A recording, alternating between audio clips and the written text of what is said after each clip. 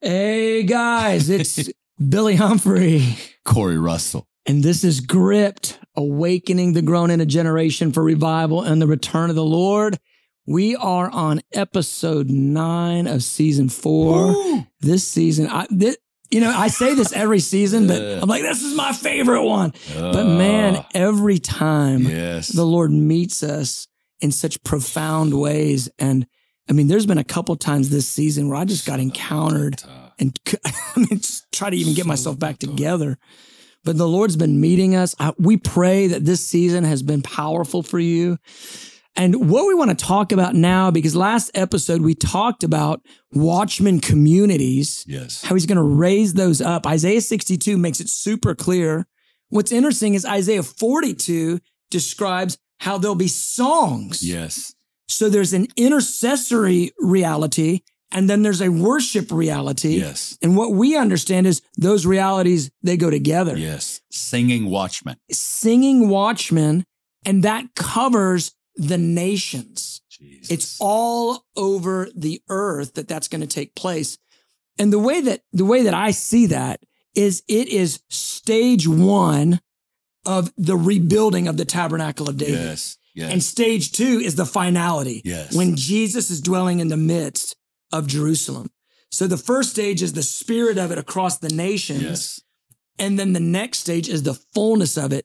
Amos 9, 10 and 11, he says, I will raise up the tabernacle of David. I will restore it as in the former days. And people try to make that about just, it'll be like David's reign again, but through Jesus.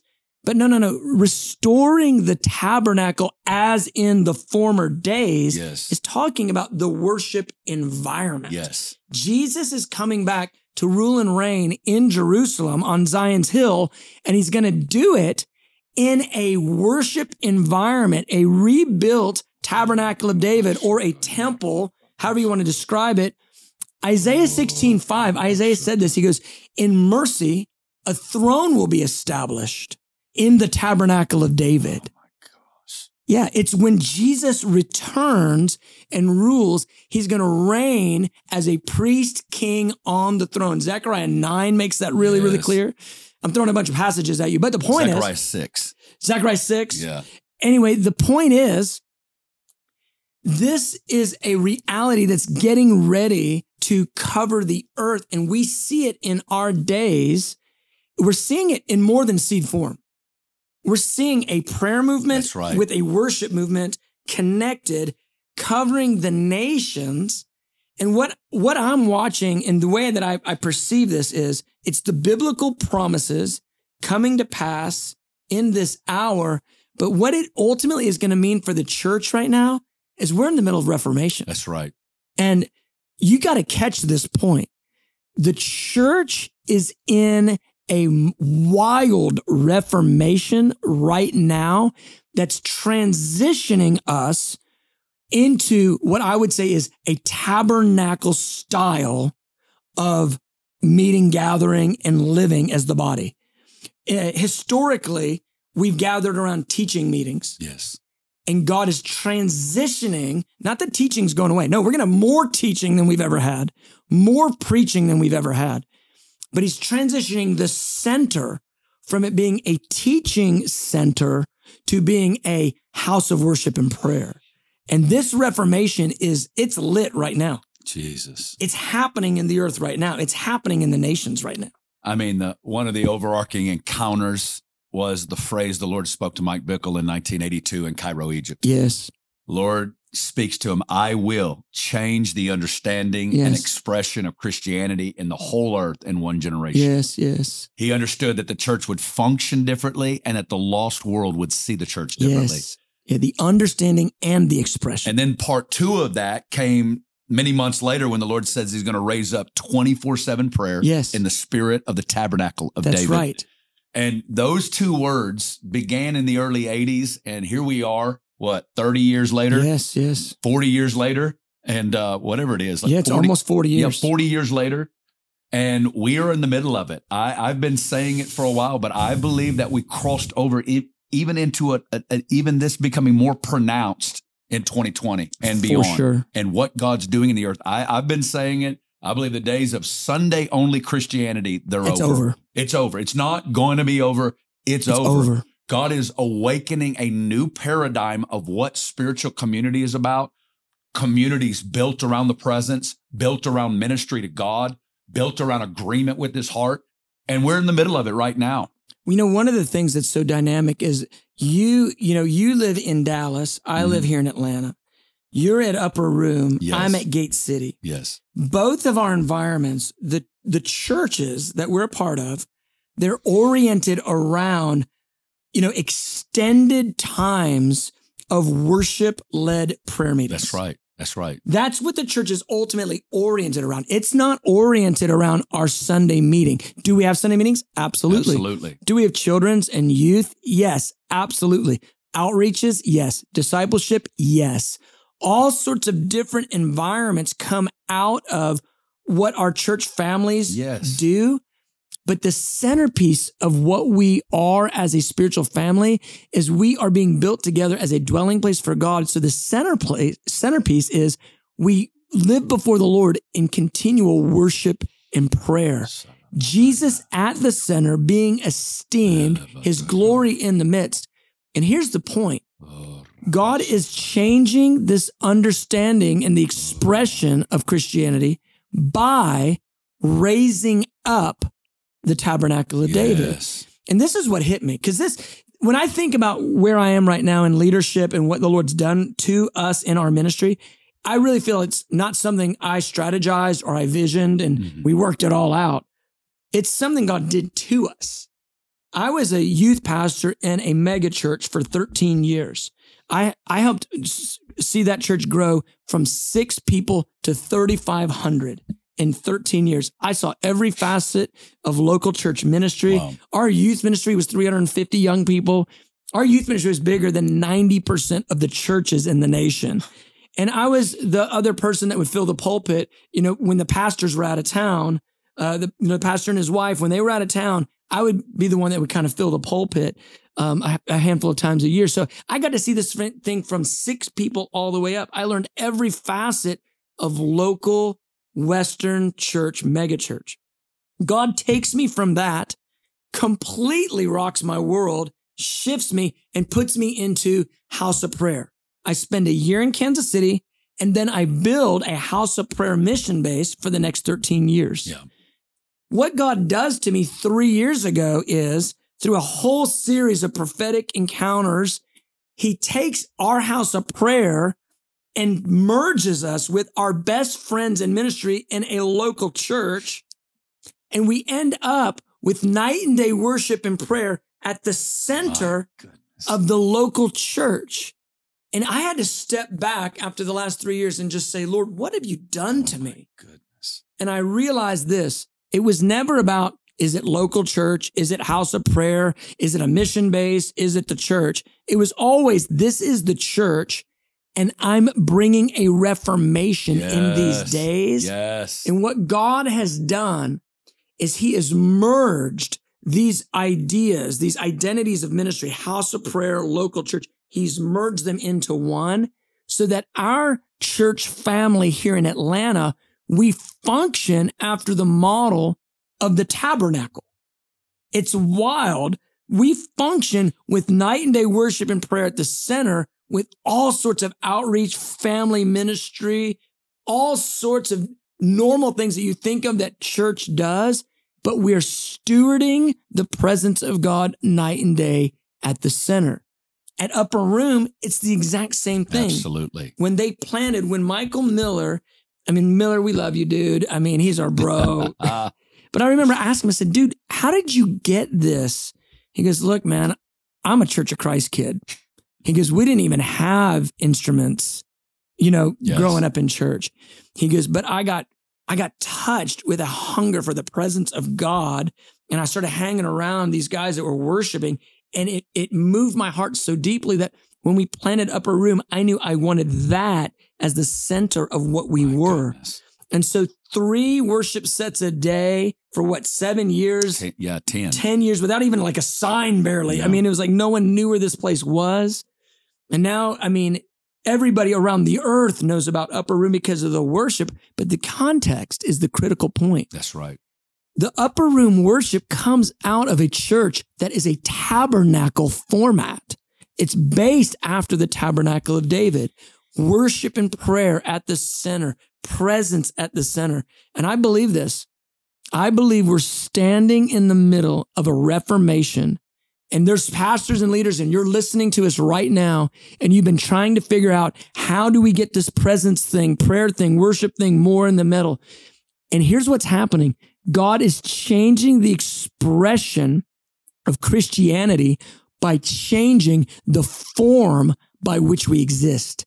And instead of us gathering around a teaching on a weekend, we're now gathering around the glory of God night and day.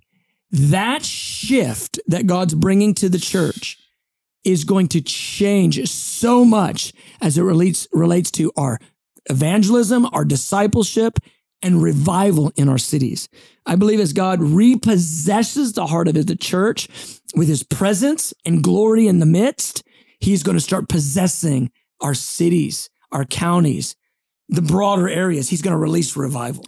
I believe this is the apostolic wineskin that's going to be able to handle where we're going in the coming days. I believe it's going to be communities built around the presence of understanding our priestly identity and that the kingdom, I love that, the throne is in the tabernacle of David. Isaiah 16. He'll put his throne in the tabernacle of David. And what he's doing, he's merging together our longing to bring impact through the place of ministry to God and ministry with God and intercession. Yes. We are in the middle of this shift, and that's what we're seeing take place in the earth. I remember for me, it was 2016. I spent the whole year in Jesus as shepherd. It was Psalm 23 encounter that marked me for 2016. And then 2017, it was Jesus, the intercessor. Yes. And the Lord says, I'm merging together that I'm not only the intercessor, but I'm the shepherd. Yeah. And he's merging those two realities together. And we're in the middle of it, but this is going to be able to navigate the coming glory, the coming crisis. What we do with the new converts that come in, we get them before him. We don't just give them a set of tools. We teach them about beholding God. And that transformation comes by looking at him, not by being better people or trying to work a little harder in your stuff. We get our people, we get our families in the room. We get our children in the room. In the same way the Lord opened the ears of Samuel at an early age. We believe this is what's going to change everything. This is going to be able to navigate coming crisis. As everything is shaken around us, there's going to be those that are built around gathering together. For sure. So one of the things that really moved me in recent days was Samuel Whitfield's book. Discipleship begins with beholding. And Samuel lays out and puts language to stuff that I think has been churning in so many of our hearts for years.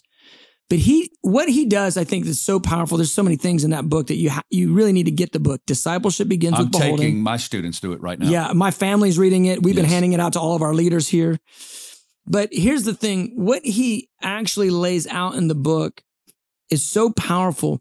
It's that when Paul is expressing the New Testament church, Paul's ideas behind what church was, it was all built on the emblem of the temple, and the temple was simply built on Moses and David's tabernacle in one facility. That's right. So when Paul is saying church, he has in his mind this concept of temple, and temple was continuous worship and prayer. It was people gathered around the presence, around the glory. And so when Paul is writing to the Ephesians, when he's writing to the Corinthians, when he's writing throughout the New Testament, he's using, like Thessalonians, he's using this language that's temple-centric. And what I mean by that is this. He's giving a vision of what their gatherings could be as people gathered together around the glory, just like what the Jews were in the temple and in the tabernacle. So he says things like in Ephesians, he says, you are being built together as a dwelling place, a holy temple of the Lord, a dwelling place for God in the Spirit. Now, you just got to get into Paul's mind a little bit. What he's envisioning is the glory of God dwelling in the temple. Now that reality is transferred to the church. When he says things like to the Thessalonians, pray without ceasing. Yes. That's not you and I are supposed to just have our prayer lives. Like we can't ever do anything else. We just got to pray all the time. Like, yes, there is an abiding reality that we're called to live in this way. He's literally saying it to the church. You, church, pray without ceasing. He's telling them, practice like what was practiced in the tabernacle.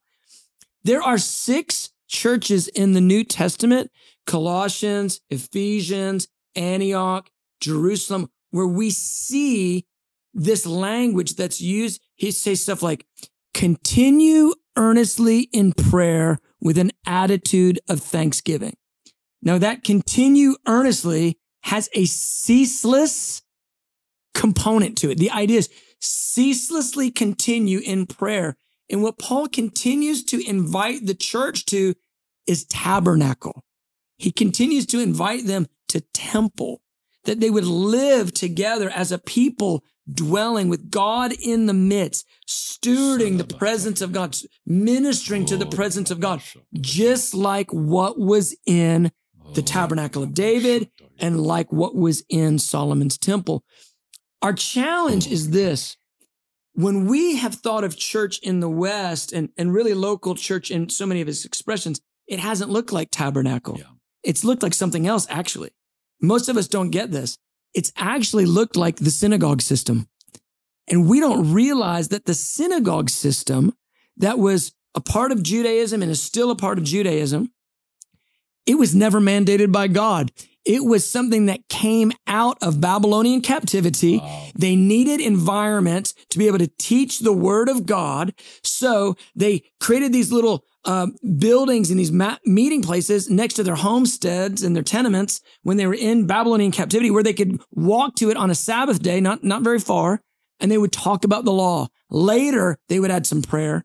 Later, they would add a song, but it was really about a teaching environment for the word. Well, when they come out of Babylonian captivity, guess what they keep? Synagogues. When the Jerusalem temple gets destroyed in 70 AD, guess what they keep? Synagogues. Wow. Synagogues maintain the normal teaching environment for Judaism, and it's how Judaism ended up continuing all these years. Even though they've been in a diaspora, they've been spread to the nations. They still had these teaching environments that kept the law, kept the traditions, kept the feasts. It's been powerful, but here's what happens. 321, Constantine, he gets saved. He Christianizes Rome. He sets up all this legislation around Christianity as the religion. And he borrows not from the tabernacle environment, not from the teachings of Paul. He borrows from the synagogue system. Instead of it being Saturday and Tuesday as the holy days, he goes, you know what we'll do? We'll do Sunday and we'll do Wednesday. And to this day, our Sunday and Wednesday gatherings are based off of synagogue and not tabernacle. And I'm telling you, there's a shift coming in the earth. The watchmen that are going to be set on the walls, they will be in tabernacle environments. They'll be in churches that are putting the presence at the center, that are gathered around worship and prayer at the center. Teaching will be exploding. Yes. Discipleship exploding. Evangelism exploding. The tabernacle of David, the revelation that came out of that place is unsurpassed, I think, in human history. Yes. Because the glory that was in the midst, the spirit of revelation, David is probably our greatest Old Testament theologian. That's exactly right. And it came out of a presence-centered environment. And so this, I believe, the church is finally going to step into her identity in temple and in tabernacle. And that thing that Paul said in 2 Corinthians 3, she's going to step into this transformational reality. He says, we all, with unveiled face, beholding the glory of the Lord, talking about together, are transformed into the same image from glory to glory. This is our portion. Corporate beholding. Yes. Corporate beholding. This is where we're going. I can feel the zeal of the Lord. Yes. Yes. How disruptive is this going to be? I mean, like, it's happening right now. It's happening. Yeah. I mean, God is raising up those shepherds. Absolutely. That are saying, God, this is what you're doing. We're going to do everything we can to move in this way. And I don't think it's any shade on teaching environments. Absolutely not. But here's something that's just a product of the day we live in. Guess what? Right now, you can get online. You can get the best teaching from the best teachers in the world in 30 seconds. Yes. Showing up to a building to hear another teaching. Well, guess what? We had to stop doing that during 2020 because of COVID, and half the church didn't even come back. Wow. Because guess what? They can stream it later. They can listen to whoever they want to online. And so having a teaching in a building at this moment, it is not what is attracting people, but you get the glory of God in the midst of the people of God again. When the glory is in the midst, demons leave. Yes. When the glory is in the midst, healing happens. Yes. Cancers dissolve. AIDS is destroyed. When the glory of God is in the midst of the people of God again, you will not be able to keep people out of the church. And the way that we get the glory in the midst is by we exalt the glorious one at the center. Jesus. We exalt Jesus Christ in all his beauty, in all his majesty. And we come into oneness around the person and the presence of Jesus. And the easiest way for us to come into oneness together around Jesus is if we all sing to him. If we all sing the same words to beautiful Jesus in our midst, there's a note of unity that we hit that you can almost hit no other way. It's that corporate beholding, that corporate adoration. And in that place, that's when the glory is in the midst. And I'm telling you, that's why there's a touch on the worship movement. But let me be clear, you can't get this watching it on YouTube. This is about being together in the place around the glory with one another. Pray for us, Billy. Lord, I know you're bringing a reformation, a transformation to the earth. I know I just unpacked a whole bunch of stuff that's maybe new thoughts. I'm asking for pastors and leaders right now. Right now, lift any kind of sense of shame. That was not my intention. Right now, encourage hearts that these things that have been on the inside, pastors and leaders desiring to step into a presence-centered, a prayer-centered reality. I want to encourage you. This is possible. It's what God is doing. It's the Watchman communities. It's the first phase of Jesus rebuilding the tabernacle again. He's going to put glory in the midst of the church again. God, I pray, grant courage to shepherds to build around the presence. And Jesus, I ask, repossess your church once again. And Lord, those whose hearts are longing for presence, longing to intercede, longing to take their place as watchmen, set them on the wall in watchman communities, in tabernacle churches. Do it in this hour, we ask, Lord, in Jesus' name. Jesus' name. Amen. Hey everyone, thank you so much for listening to Gripped. We hope this episode ministered to your heart. If so, feel free to subscribe and leave us a good rating. You can find previous episodes on Spotify, Apple, Google, and Amazon Podcasts. You can watch this episode and more on our YouTube channel, Gripped Podcast, and follow us on Instagram at The Gripped Podcast. To stay connected with Corey's ministry, you can find out more at www.coreyrussell.org. To stay connected with Billy's ministry, you can find out more at www.billyhumphrey.com. Bless you guys.